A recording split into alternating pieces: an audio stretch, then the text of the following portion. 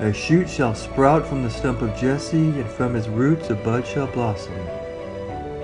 Hello, this is Father Thomas, and welcome to the Sprouting Stump podcast series, where we reflect on the readings that come to us from the Mass each day. When we take a little time to let the Spirit come upon us, a bud shall indeed blossom in our hearts, so we might be renewed in spirit and strengthened in faith, as we take this time together to enter into that beautiful word that comes to us from God.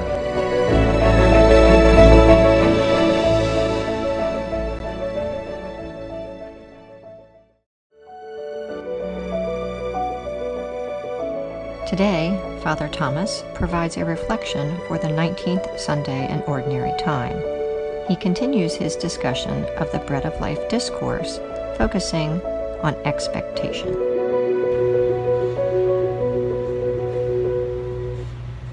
So this weekend we are now in part 3 of the Bread of Life discourse. It's the third week of reading from the chapter John, 6th chapter. 2 weeks ago, during the first week, I talked about the bread of life as a multiplier. It multiplies the grace and goodness within us. Last week, I spoke about the bread of life as a connector. It connects us with our destiny, our past, our future, our church, and our God. This week, as we continue with the bread of life, we're going to look at it once again from a different perspective. Scripture readings have established for us another characteristic about the bread of life as expectation. Not our expectation for what we have about the bread of life, but the expectation the bread of life has for us. What this means is that when we partake of the bread of life, it expects something from us. What exactly is that expectation? It's a real question. But before looking at this, let's examine our own expectation about the bread of life. When we partake of it, especially within the context of the liturgy, what are we expecting? What do we want it to give to us or do for us? I'm guessing that there's a high probability that almost every adult in this church has heard somebody at some point say, I don't get anything out of the Mass, as the reason for not going anymore or for going to a different church. I just heard that myself less than a week ago. Now, there's nothing wrong at all with having expectations about the liturgy, the only true environment by which the bread of life is brought down from heaven to us. The problem, though, is not that the Mass does not provide enough for us, it's that we have our expectations backwards. So many people expect something from the liturgy, from the bread of life itself, but nobody ever asks the question, what does the bread of life expect from me? When the expectation is only about what we want, it becomes a one-way relationship. When you enter into a one-way relationship, you don't get anything at all. So what exactly does the bread of life expect from us? We have to first remember that when we receive the bread of life, we're not getting a thing, we're getting a who. We're entering into a relationship with not something, but someone, that person of Jesus. He's the one that says, I am the bread of life. So we are receiving not a loaf of bread, but the Son of God. And when we partake of Him, He expects something from us. And so oftentimes I hear people saying, I can't wait to go to communion, I need my fix. I just don't feel right unless I have Jesus today. And there's nothing wrong with that, except it usually stops there. And Jesus says it doesn't work that way. It's not enough for you to be content with what you've received. You should not be content until you've given back what I'm asking of you. he tells us more is demanded from us. Not that we simply take him in, but that we give something back. Every time we receive communion, every time, we're renewing our covenant relationship with God. We're renewing that vow that we will be his people. And he renews the vow that he will be our God. And what does it mean to be his people? In our second reading today, we heard exactly what it means to be God's people. What's required of us, what the bread of life expects from us. It says, do not grieve the Holy Spirit. Be imitators of God, offering yourself as a sacrifice like Jesus did, so that you will be aroma pleasing to him. Be imitators of God. That's what's expected of us. And what does that demand from us? It means to carry out the mission that our Lord Jesus had established for us. To carry out the mission that began with the Israelites so many years ago. Remember last week I said that the bread of life is a connector. It connects us with our past. When the Israelites received manna in the desert, Jesus, or our Lord God, gave them manna in the desert, not just to simply feed them, but to sustain them for their journey through the desert so they could reach the promised land. But the promised land was not their destiny.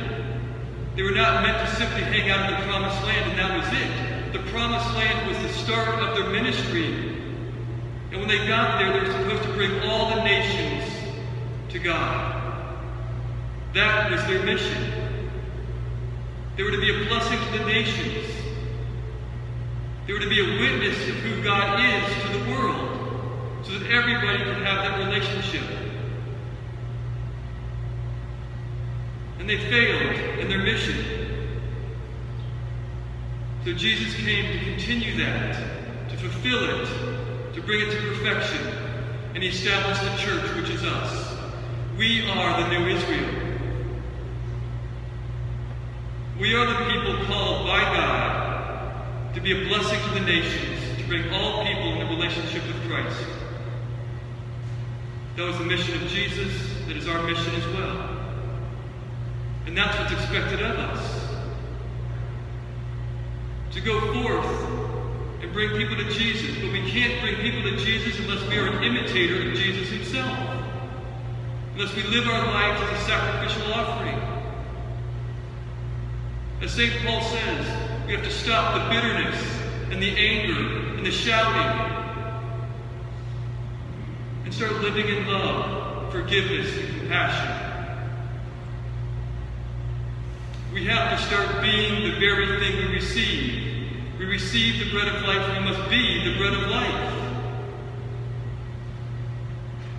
Every time we come forward to receive our Lord Jesus as the bread of life in communion, every single time he demands that same thing from us.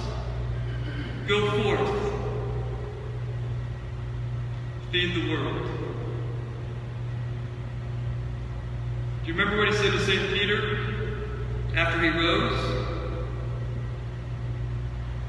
When he asked Peter if he loved him 3 different times.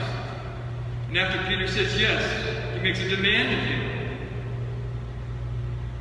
Feed my sheep, tend my lambs, feed my lambs. He was telling Peter, who was representative of the church, of which we belong, to go out and feed the world. With who? With what? With Jesus, the bread of life. That's what's expected of us. That's what's demanded of us. That's what we are accepting when we say amen as we come forward for communion. We are saying, yes, Lord, I believe that's you. Yes, Lord, I believe in you. Yes, Lord, I will follow you. Yes, Lord, I will be you.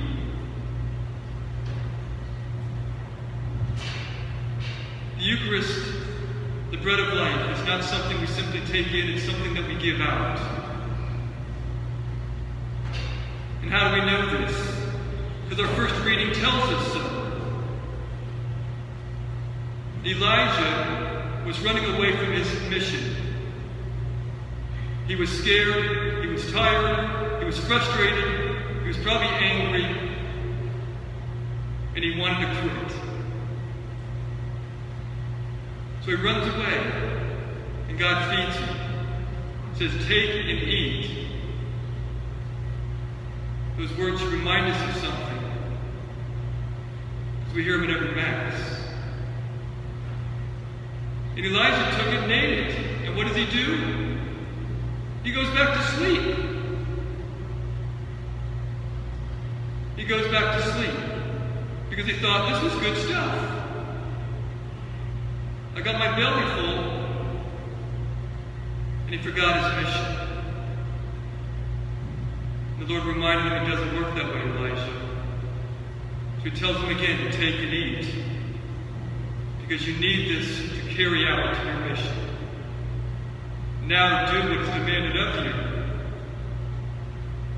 Go and be a prophet to the nations. Do your job. Be my voice to the people, and give yourself in sacrificial love as a baptism. And Elijah finally got it. And he did it. And he traveled for 40 days and 40 nights without eating anything else. So when we start to ask ourselves, how is it possible for us to live out that expectation? How is it possible for us to be what Jesus demands of us? How can we possibly meet those expectations of being Him to the world? Let us go back 2 weeks ago. Remember what I said that the bread of life is? It is a multiplier. It multiplies the grace within us, the goodness within us. It takes the little that we have and it makes it enough. There's not a single one of us that are not given the grace and the ability through the bread of life to do exactly what God asks of us. Not one. But are we doing it? Are we giving ourselves completely to Jesus? Are we being His people? Are we sacrificing ourselves every day to build the kingdom of God? Because if we're not giving completely to God, we're not giving enough. He gives Himself completely, and He expects no less from us. Not a little bit, not a lot of it, all of it. Our whole heart, our whole mind, our whole soul. That's what the bread of life expects. Because that's what the bread of life gives. So as we come forward today, before you receive the bread of life, ask yourself, am I willing to be an imitator of God and live my life in sacrificial love so I can be an aroma pleasing to Him? And if you can't answer yes, maybe you should reconsider receiving. He gives much, He expects much.